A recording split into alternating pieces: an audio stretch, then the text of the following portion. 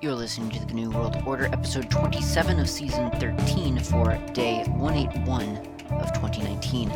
Hey everybody, I'm still on the move, still going down to the South Island. I'm actually on the South Island. I've been living now for a week on the South Island in a little flat that I'm renting. And it's beautiful here. It's in a region called Otago, and it gets quite cold here, actually, which is nice. It didn't get very cold on the North Island, so that was one of the features that I was looking for. That said, since I've only been here for a week, my stuff isn't actually here yet. I had some things sent down with a moving company, and they have not arrived yet. So I'm sitting in a mostly empty flat now on the South Island, rather cold, learning how to build fires. Yeah, there's no central heating in really New Zealand, as far as I know, and so one of the features of the little cottage that I'm renting is that there's a wood-burning stove. Now, you might think that wood-burning stove is just a fancy term for fireplace, but actually it's different. It's a unique thing, and you kind of build fires in a unique way for it as well. You don't go bottom up, you go top down. It's kind of interesting, and I won't go into it here because that's really sort of beside the point. But part of the point is that I'm still just on my work computer. I don't have all my stuff here. It's a little bit difficult to record sort of what I would think of as a standard podcast in the trajectory that we were going for a while. Hopefully next week I'll be back on track with util Linux. This week, however, I have some other topics that I want to cover, which are not util Linux, but it's just as interesting, I hope. So let's get started. There's some feedback here from Dave Morris, who you may know from Hacker Public Radio. Now, his feedback is concerning an application that I have not yet tried. So I kind of, in one way, I want to skip the feedback, but in the other way, I know that if I don't cover the feedback now, I will lose track of it, and then we'll never hear what he had to say. So what I'll do is I'll cover the feedback here, now, and then later, when I try the tool that he refers to in his email, I will just maybe reference this email as the way that I found out about the tool. He says, here it is, some interesting feedback about metadata. I very much agree with your correspondent, Scott, I think it was, who was commenting on the lack of good tags on audio files and the need to be able to organize them in a player. I ended up taking the venerable Bash Potter, which was originally by Link from the Linux Link Tech Show, if I recall correctly. He says, I ended up taking the venerable Bash Potter as my podcast downloader around 2006, 2007, and modified it a lot. I keep information about podcasts in a database, in fact, storing their tags and details in the feed. I was frustrated by how many episodes had no usable tags and went looking for a way to add or modify them. In the end, I wrote scripts to do this. I wrote one called fix_tags, which is in Perl, and uses the taglib library. I can use it to show and change tags from the command line. It's in use in the HPR workflow. I also wrote another Perl script, tag_manager, that works through my podcasts by feed and runs rules against them. The rules use regular expressions to do things like check whether a tag is blank and fill it in. It might do this by taking the track number from the file name or from the title, for example, and plugging it into the track number tag. The script has access to the feed details from the database and can get a title from there, for example, if necessary, and add it to the tags. I run it every day against the podcasts downloaded overnight, and it does a satisfactory job. My rules file is weird and clunky, though, and not easy to maintain. Yeah, I would imagine. That's me, Klaatu, saying that. He continues to say, as to podcast ordering, I use Rockbox on my players, and I can write my own playlist for this, so I have absolute control over the order things are played in.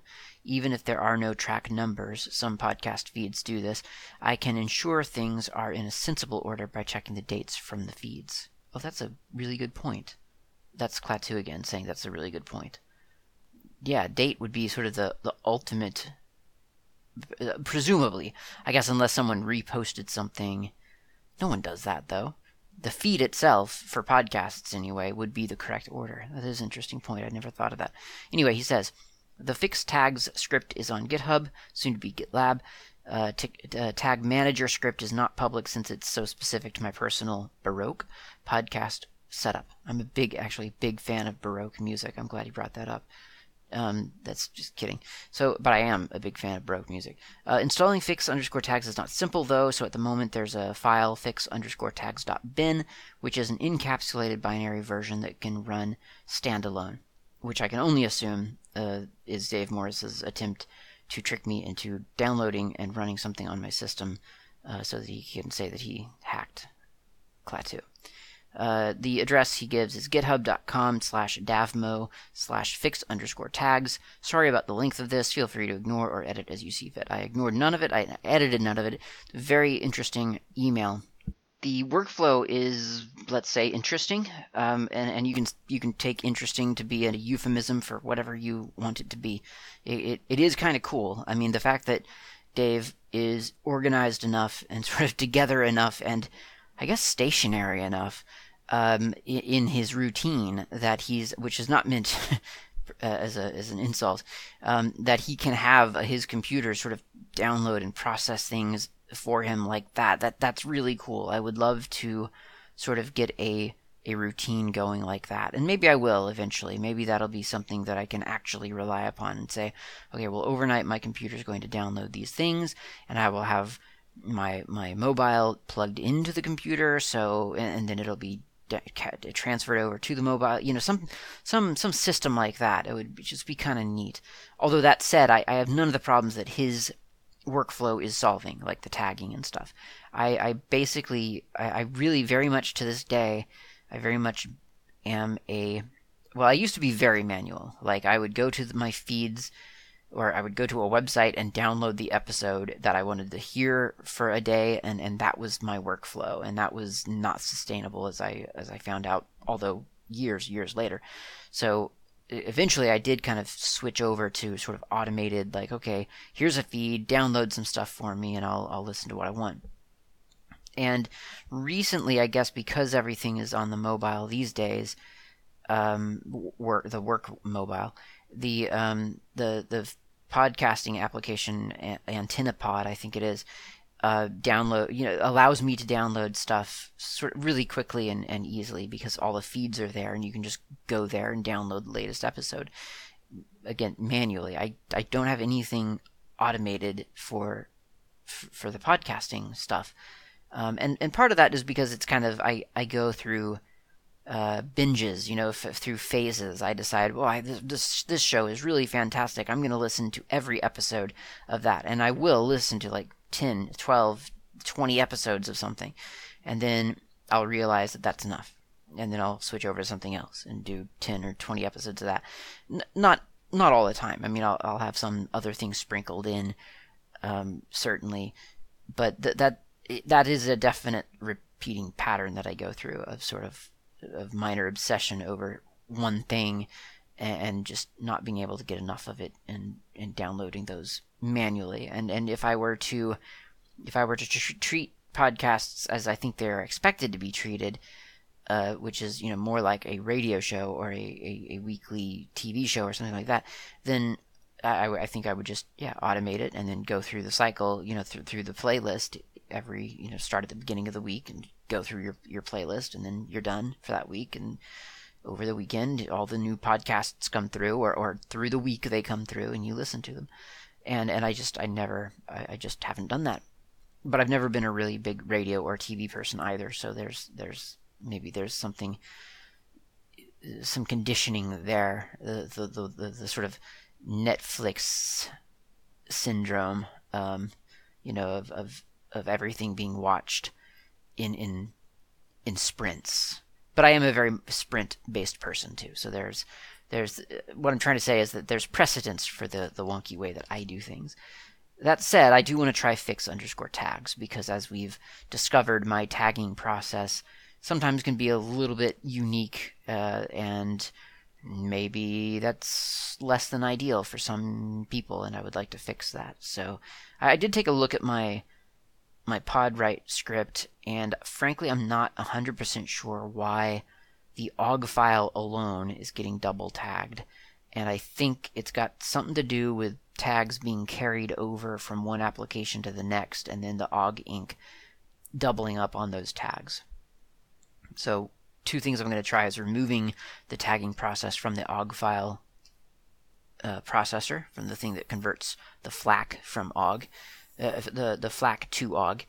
And the other thing I'm going to try is possibly clearing the tags before tagging them. So that may be the way that I end up going, because it's one of those things where if I declare, okay, no OGG file is ever going to be tagged under this workflow, then I had better have tags on all FLAC files that I'm using as the source, and I don't know if I want to commit to that on a global scale. So we'll see what happens. Keep me posted, anyone who has interest in podcast tags, as to how my tags are being received, or maybe how they should change. Maybe it's time for the formatting of GNU World Order titles to finally change away from that horrible Season X episode format that I imposed long ago before I really thought that through. Maybe I should just start using numbers, actual integers that can be incremented each episode and beyond seasons. The way that I think Dan from Tilts said that long ago, just that he didn't understand why people would have seasons in a podcast. And it's really it is so arbitrary. It's just a nice little convention, I guess. Okay, so that's the listener feedback. That's some random thoughts from me about tagging, and eventually I will try fix_tags, and we can see what it does and see if it's useful, and see how hard it is really to install. Won't that be cool to find out? I mean, I feel like it's a challenge, right? He says you won't be able to install it, so don't even try. Obviously, the first thing I want to do is try to install fix_tags. Okay, let's have a cup of coffee, and then we'll get back to the show and talk about the GNOME 3 desktop.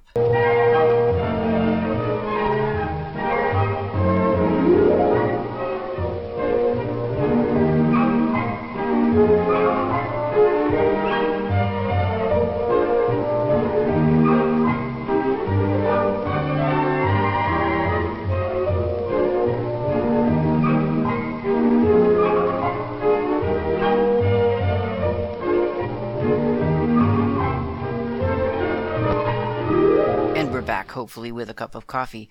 The coffee that I have here is different. It's unique. It's new to me. I think they have it on the North Island as well, but I'd kind of fallen into sort of going to the grocery store, getting the default whichever one I've tried before, and sort of, just kind of a rut, I guess. Maybe, arguably, you could say that. And since I was on the South Island, I decided why not mix it up a little bit and get something different. And so this one is Hummingbird Coffee Roasters, is the name of the coffee, or the brand of the coffee, and it is oomph, OOMPH, exclamation mark. And interestingly, oomph, I find really, really pleasantly mild. I mean, I'm not saying I don't like strong coffee or rich coffee, I guess would be a good word for it. I'm just saying, and you know this if you remember me raving about Sawtooth Mountain Mud, which, by the way, I miss greatly still. But I do tend to really like that smooth, mild roast, I think. So I don't know, if you're ever in New Zealand and have an opportunity to go to the grocery store and get Hummingbird Roastery, the oomph coffee is quite good, and kind of gotta love the name. Okay, so I want to talk about GNOME 3 because, first of all, I haven't talked about it in a long time, and I feel like traditionally I've been a kind of down on GNOME kind of guy, and I say that only because I'm hypersensitive to it myself, because my memory of GNOME continues to be, well, it's okay, but it's not great. Or, if we're talking about GNOME 2, really, I tend to think, well, I would rather not use a desktop. I can't necessarily explain that myself. I don't remember exactly, or I don't. It's not even a case of memory. It's more of a case of being able to put my finger on it. I don't know exactly why I never took to GNOME 2. I did use it in earnest for probably not a whole year, to be honest, but for a little while when it very, very early on, some early edition of Ubuntu, which was I was dual booting at the time, Slackware and Ubuntu, and if there was something I just could not figure out on Slackware at the time, but I needed like a school paper was due or something like that. I don't remember if it was literally a school paper, but just something that was due, maybe for a client probably. I would switch over to Ubuntu and get the job done, right? Because that's what you have to do. I didn't want to have to switch to a closed source operating system to get certain jobs done, but I wanted that sort of emergency OS to bail me out if I couldn't figure something out on Slackware. So I did use GNOME 2 for I don't remember why I installed Ubuntu rather than Kubuntu, because I had a pen drive that was I ordered it and it had Kubuntu on it, so I was using Kubuntu sometimes as well. But for whatever reason, I installed stock Ubuntu on on this partition, and I would boot into it when necessary, and I would use it. And maybe I didn't use it enough to fall in love with GNOME 2. I don't know. It didn't work for me. I didn't like the structure of GNOME 2. And when GNOME 3 came out, I believe my review was quite positive. If I remember correctly, I was quite excited about GNOME 3, especially in respect to how I felt about GNOME 2. And then I kind of forgot about GNOME 3. I kind of wandered away.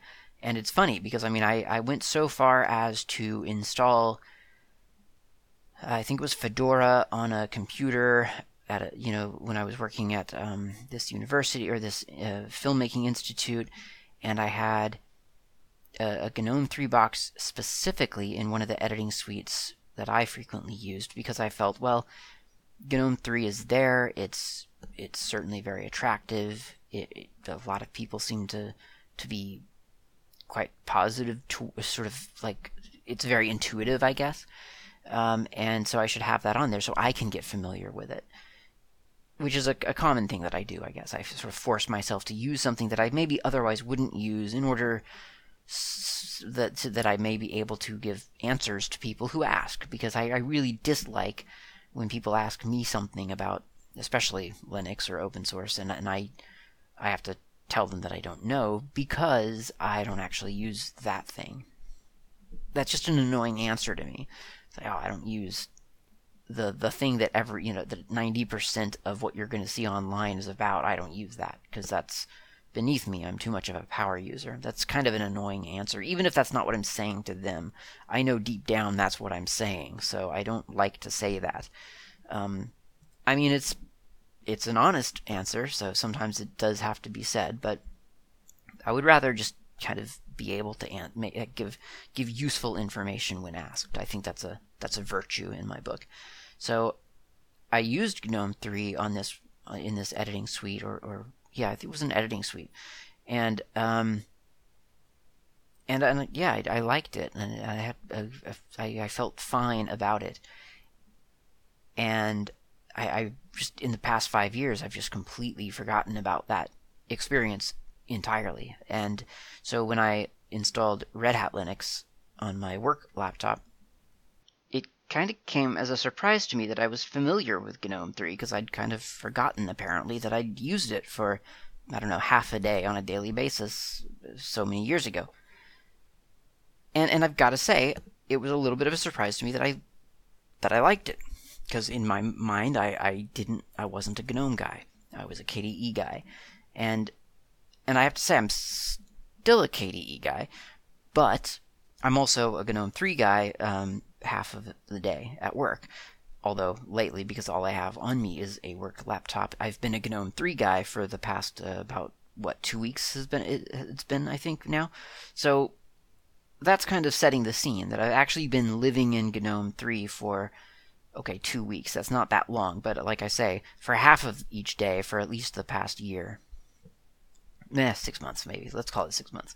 And so I've gotten a perspective on GNOME 3 that I feel is worth worth kind of talking about. The good and the bad, I kind of want to look at it very objectively. So first of all, let's talk about GNOME 3's look and feel. And I mean, I don't think that there's really anybody out there who would argue the fact that GNOME 3 isn't very, very pretty. I mean, it really, really is. It is a nice looking desktop. When you look at GNOME 3, it looks like a modern, slick, fancy desktop. It really does. It looks like the real deal. Nobody would blink an eye looking at GNOME 3. Now, that's not. I don't want to misconstrue what I'm saying here. That's not to compare it to anything else on Linux or otherwise. I am simply saying GNOME 3, when you look at it, you think, yes, that is a modern computer interface. It comes across that way. Now, keep in mind, I am running GNOME 3 almost stock. I don't have any fancy tweaks or extensions installed. In fact, I had to uninstall a bunch of extensions to get to stock GNOME on RHEL 7. I think RHEL 8 has something closer to stock GNOME, but RHEL 7 was heavily modified to actually mimic GNOME 2 in a lot of different ways. So I'm running it as stock GNOME 3. And it looks nice. It looks great. It looks really, really, really slick. It is polished. It is easy to use, which I'll get into what that means in a little while. First, before we do that, let's talk a little bit about it, the way that they've structured it, which everyone says, well, GNOME 3 is melding UI concepts from the mobile space into the computer onto the desktop. That's obviously what they're doing. And I gotta say, yeah, that's obviously what they're doing. I didn't see it before. I didn't really see it. I kind of saw it, but then I didn't really see it. I mean, I was aware that they did seem to be encouraging kind of the one task per screen workflow, which really annoys me, which is a funny thing to say because people who use tiling desktop managers are frequently doing one task per screen. Not all the time, obviously. That's why they tile, right? Because you've got several windows tiled onto your screen. But there is that kind of ability a lot of times to do one task per screen, like in Rat Poison. I mean, that's kind of the default for that model. It's here's your screen, do something, and when you launch a new task, it's going to take over a new screen. So it's funny that GNOME 3 doing it would cause people to raise an eyebrow because, I mean, it's not completely new, even though the concept of a full screen window is not a new concept. But now that I see more of GNOME 3's development, and I'm seeing 3 much farther down the path than they were back when I was originally using it, which is really when it first came out. I see that, yeah, they're totally making the desktop into a mobile experience, which makes no sense to me as a user right now because none of my laptops have ever had touchscreens. I've never had a laptop with a touchscreen before. And a lot of the conventions that they seem to be doing just don't really compute for me. And in fact, many of them are probably going way over my head. I'm probably not even noticing some of them. But I mean, certainly the latest release, 3.32-ish, has an on-screen keyboard capability, which, I mean, I'm sure all of them do, but from what I understand, it's a little bit more integrated. So there are little things here and there that you just think, okay, well, this is obviously them taking what we've learned, good or bad, from the mobile space and applying it to the desktop, which seems really backwards to a lot of people because in many ways the mobile experience is the dumbed down version. So putting that onto your desktop, the thing that you are probably using because you can't use the mobile dumbed down interface, it doesn't really seem to make a whole lot of sense. And yet it works. It's one of those things where it isn't, they're not just taking the mobile experience and slapping it on the desktop. They are adapting it to the desktop, and they adapt it quite well. And seeing that, I do kind of get a little bit nervous about the KDE experience. The KDE experience is my preferred experience. It is a very traditional kind of, this is exactly what a desktop is, and there's not a whole lot of allowance for well, what would happen if we did just take this desktop and put it onto a mobile screen? I don't like to think of that, first of all, because I don't like touchscreens. And I don't think they're very accessible. I don't think they're very user-friendly. I really dislike touchscreens as an interface. So the idea of using a desktop on a touchscreen doesn't appeal to me, but the idea of having a desktop on a touchscreen does. Sounds like I've just contradicted myself, but think about it this way. If I'm stuck with a touchscreen, then I'd rather have a full desktop than saying, oh, I'm going to use a touchscreen, so give me some dumbed-down interface whereby I cannot do anything useful except click on YouTube links and whatever else people do. I guess whatever mobile game is popular right now. So I think the effort to marry the mobile and the desktop interfaces is actually quite admirable. I think they're doing it really, really well on GNOME, and I do hope that other desktops take heed, because I think it's going to be important at some point. I mean, it's probably already important. I don't know, but I mean, if you have a Chromebook and you're running Crouton or whatever, you know, would GNOME be easier? I guess, I think Chromebooks have touchscreens, right? I think they do. Some of them do, I'm sure. So would GNOME then be easier to use with a touchscreen interface? Probably. It would probably be easier than KDE, just because of the way some of the things that GNOME does. And here's one of them, actually. And I know this sort of thing from way back when I was trying to run way too many applications on my N800, my Nokia N800.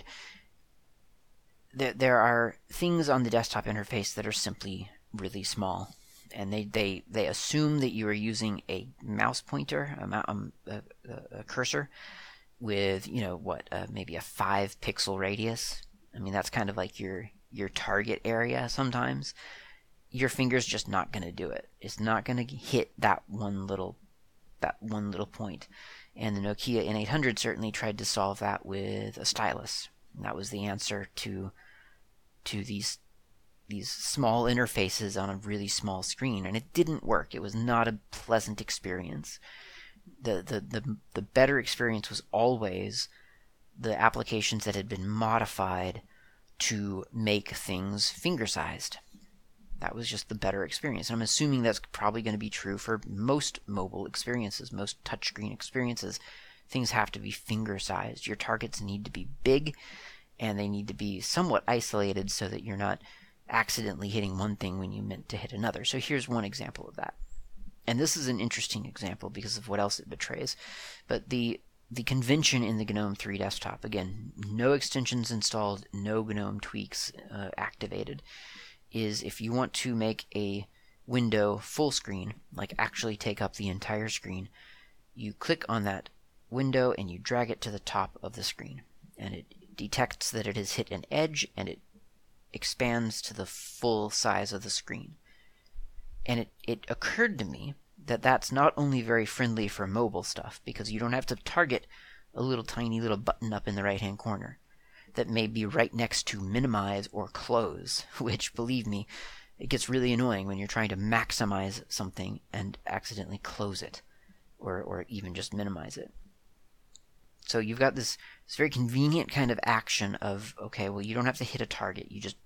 Your target is the whole window. You drag it up to the top of the screen, which you can't miss, and it expands. Done.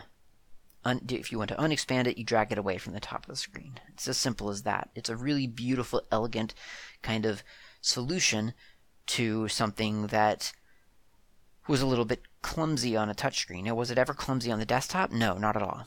Then again, do I ever use it on the desktop? No, not at all. I bind it to a keyboard shortcut.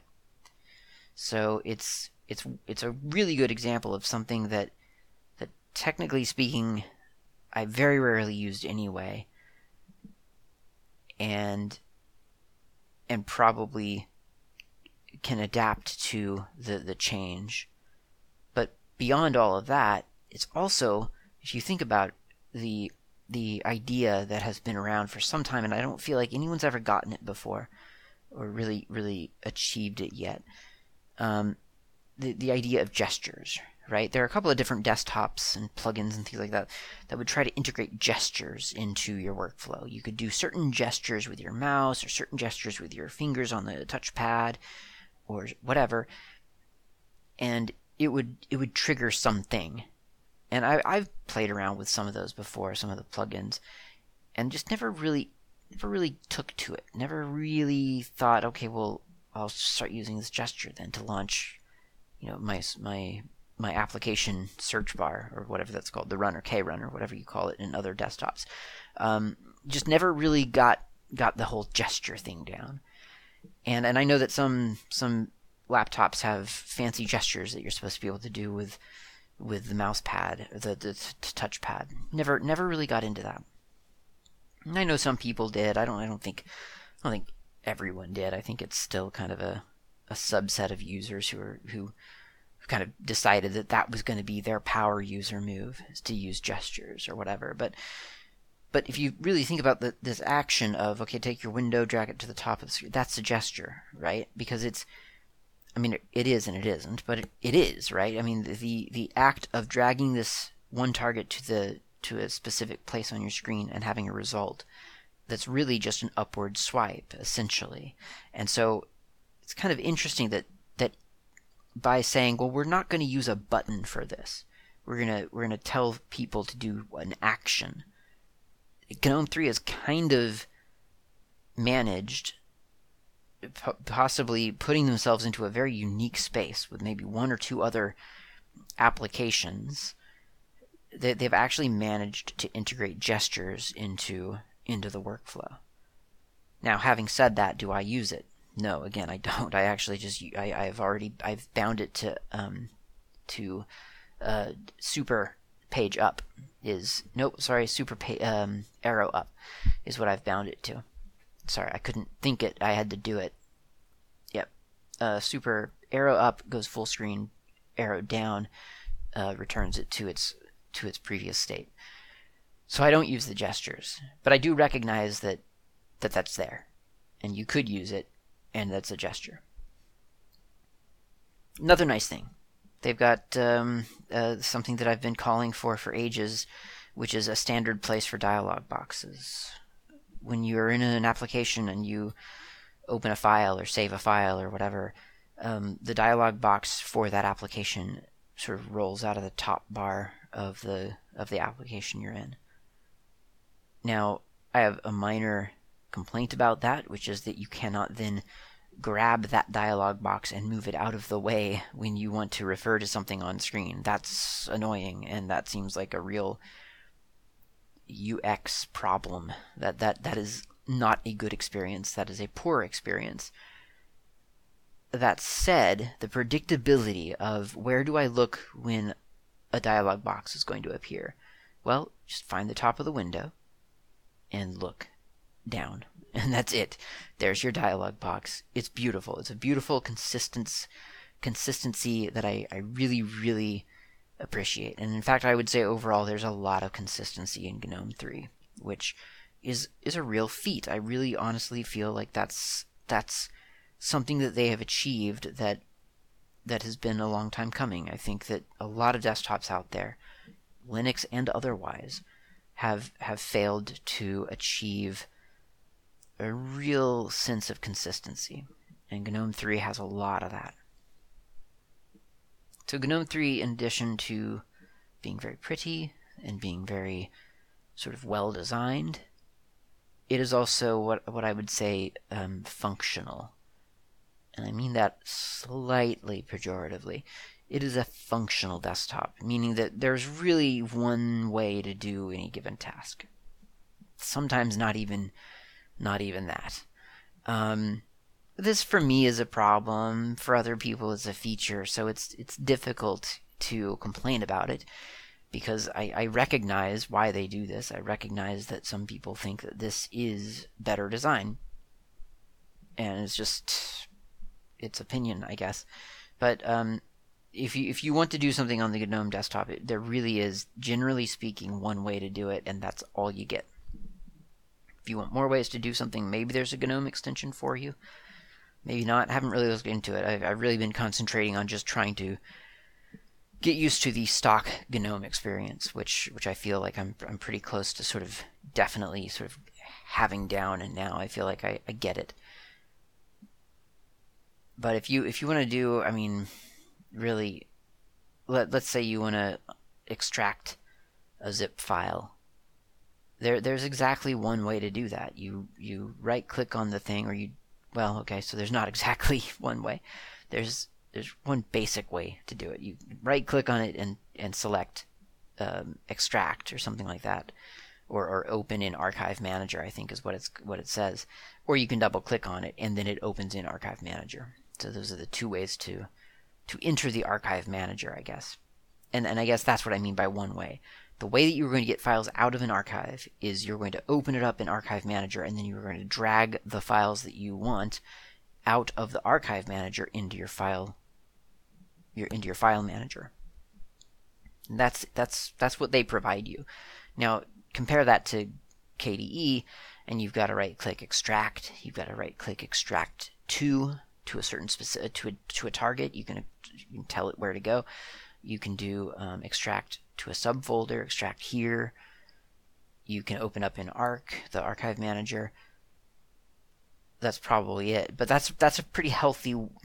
That's pretty good. There's a couple of different ways to do that action.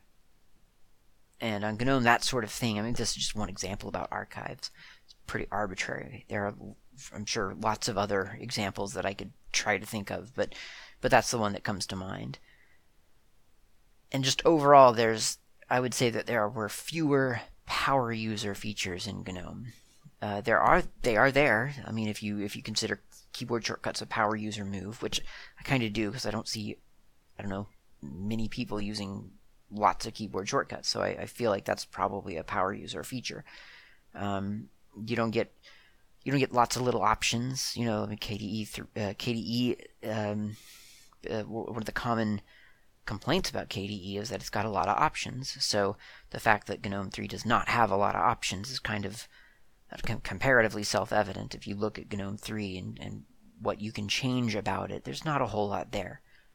Can't really change the position of the clock, for instance. You can't change the type of clock. You can't add to the menu, as far as I know. I mean, I'm sure there's a way. I'm sure there's a way to customize your right-click menu in some manner, but I don't know what it is.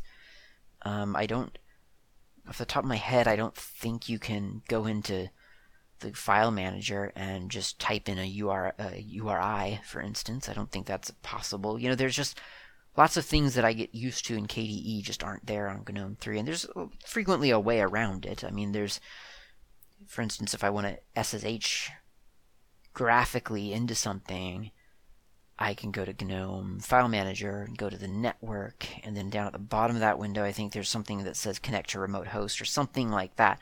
So there are definitely ways to get things done that I'm missing from KDE, but I feel like the convenience of having everything right there, no matter where I am, is definitely missing within GNOME.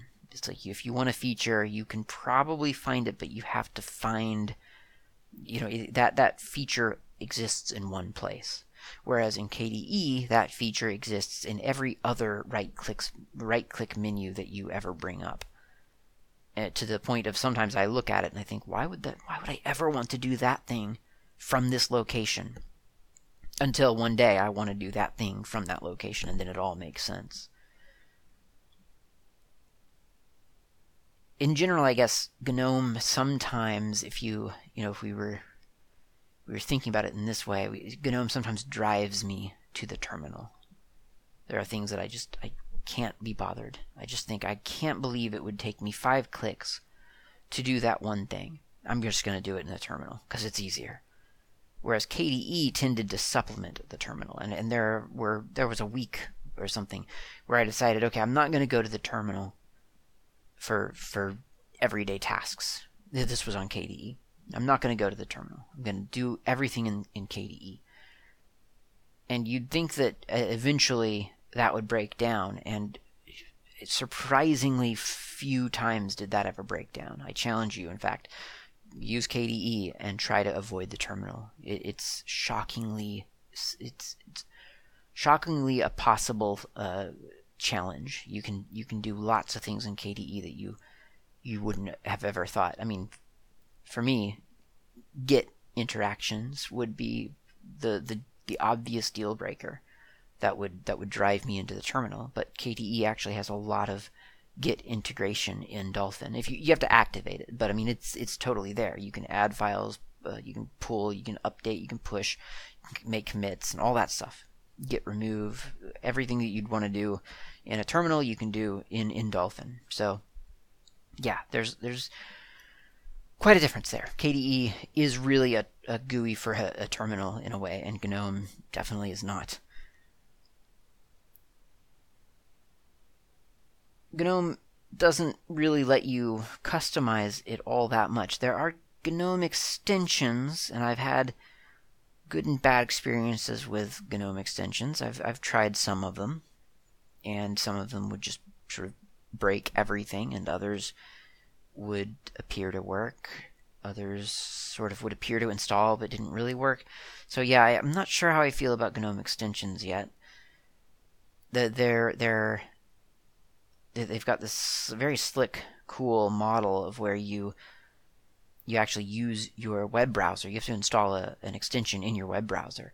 But once you do, you can go to, I don't know, gnomelook.org or GNOME extensions, whatever, and you can install extensions on your desktop from your web browser. It's pretty magical. That said, I haven't really been using GNOME extensions. And then I think the biggest sort of embarrassment of GNOME as a project is the tweaks. The fact that tweaks exists. GNOME tweaks.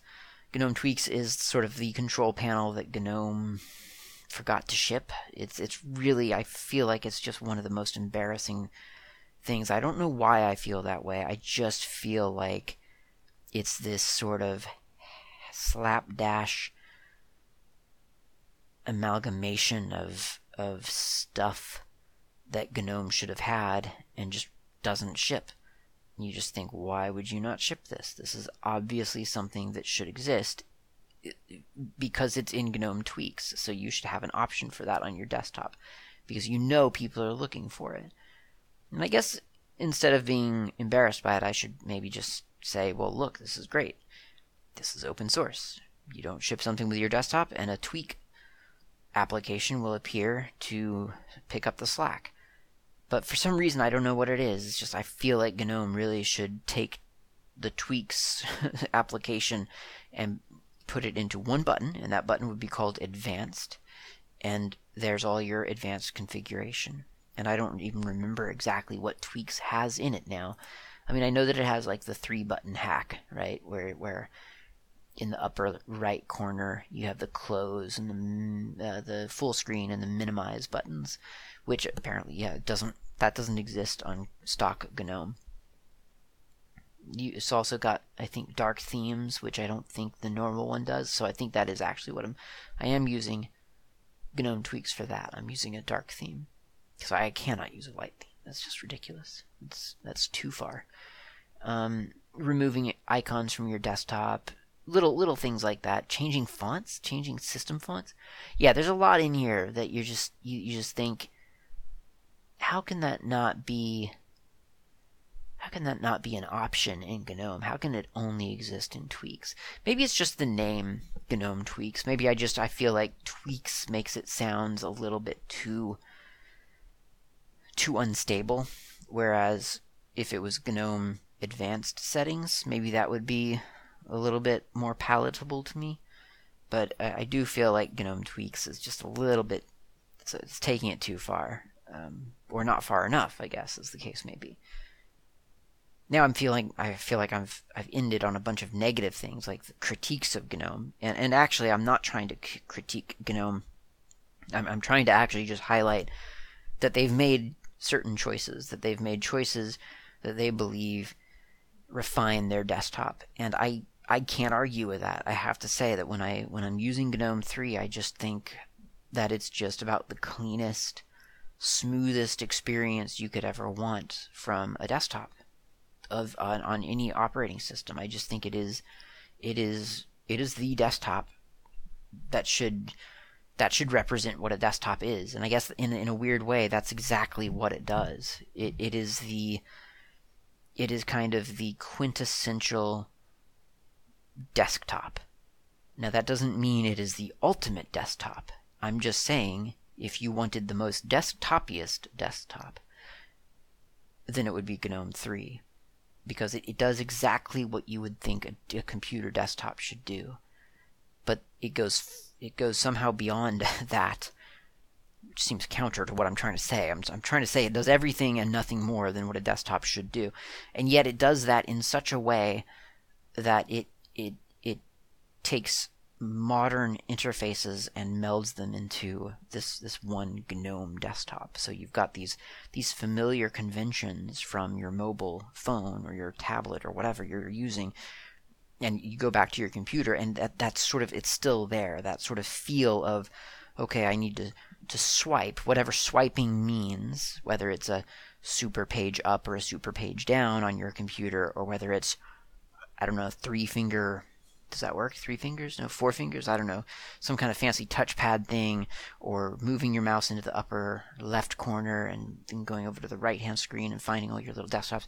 So you swipe to find your different workspaces, which, again, I mean, that's one of those things that if you think about it, workspaces, like Linux desktops have had that for ages. And really, at least on an Android phone, people use it, I think, pretty much all the time. I don't think anyone has any... I think, don't people use that on an Android phone? Like, don't they swipe to get to a different... Maybe I'm making that up. I don't know. Anyway, workspaces are fine on GNOME 3, and they are very integrated, and they're very nice because you've got these full-screen applications half the time. And so to go back over to your file manager, you go to a different workspace. And it's all kind of just very, I don't know, it feels very natural and integrated and consistent, intuitive. It's just, it's a perfect desktop. Now, the problem, lest I come across as someone who has switched completely from one thing to the other, the problem here is that you don't always want the perfect desktop, right? Sometimes you want to go out into your shed or your garage and put your car up on cinder blocks. Is that what people do? And open the hood? I don't know. I'm losing track of my analogy here because I don't know enough about what people do in garages. But I imagine you would go out there and work on stuff. I've seen pictures of Pokey. Pokey is a guy on Dev U Random podcast, and I've seen pictures of his garage, his workshop, and it's just, it's the quintessential garage workshop. It's benches and tools and power tools and electrical wiring and stuff like that. So sometimes you want that, right? And so you fall back on KDE or Fluxbox or i3 or whatever thing you prefer, whatever toolbox you really prefer. But sometimes you want the slick sort of just sort of swim lanes of GNOME 3, and that's I think where it excels. It knows exactly what you want to do at your most boring state, and it provides you for everything that you need for that. And it doesn't give you anything more. It doesn't encourage you to seek out anything more. It gives you exactly what you need. And I have to say, as someone who's using it at work for, you could argue it's boring stuff, but I mean, in a way, it's not boring. It's just very focused, right? I know exactly what I want to do, and I've figured out how in GNOME 3 to make doing that a smooth process. You can do that on KDE, you can do that on Fluxbox, you can do it on whatever.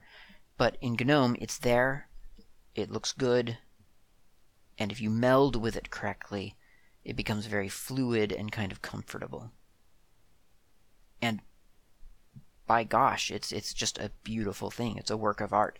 And it's one of those things that I think Linux users ought to be proud of, actually. I think we should really be quite proud of the GNOME desktop achievement. I know a lot of people got really annoyed at GNOME 3 for being GNOME 3, and I've got to say, I think it is exactly what the Linux desktop really, really needed. It's a beautiful thing, and if what everyone is saying comes true, and that is that every other OS out there is going to drop desktop support, and there's not going to be a desktop anymore, I think that if we're left with GNOME 3, if that's the last man standing, I think we're in a great place. So thanks, GNOME 3 developers. I appreciate it. And thank you, dear listener, for joining me on this week's episode. I will talk to you next time.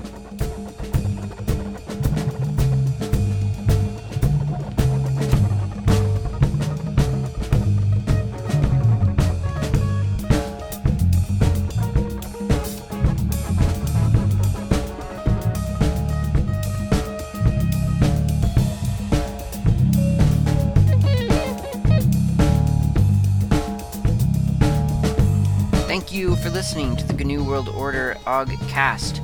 This has been Klaatu. You can reach me on IRC. I'm on the Freenode network usually in channels such as Ogcast Planet, Slacker Media, Slackware, a couple of others. My nick on IRC is not Klaatu. You can also reach me lately on Mastodon. My username there is @klaatu@mastodon.xyz. Of course, you can email me at klaatu@member.fsf.org. That's klaatu@member.fsf, as in freesoftwarefoundation.org. And of course, you can visit my various websites, gnuworldorder.info and slackermedia.info. I will see you next time.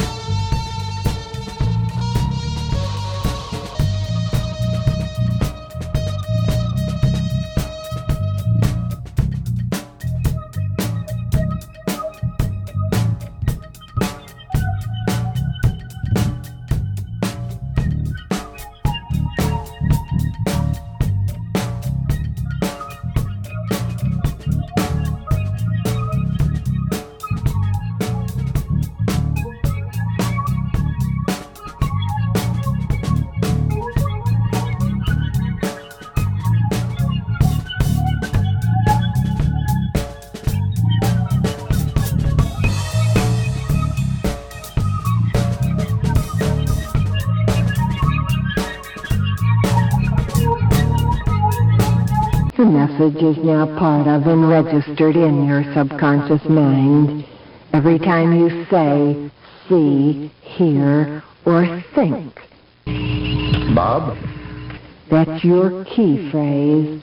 It will trigger the entire message without your being aware of it.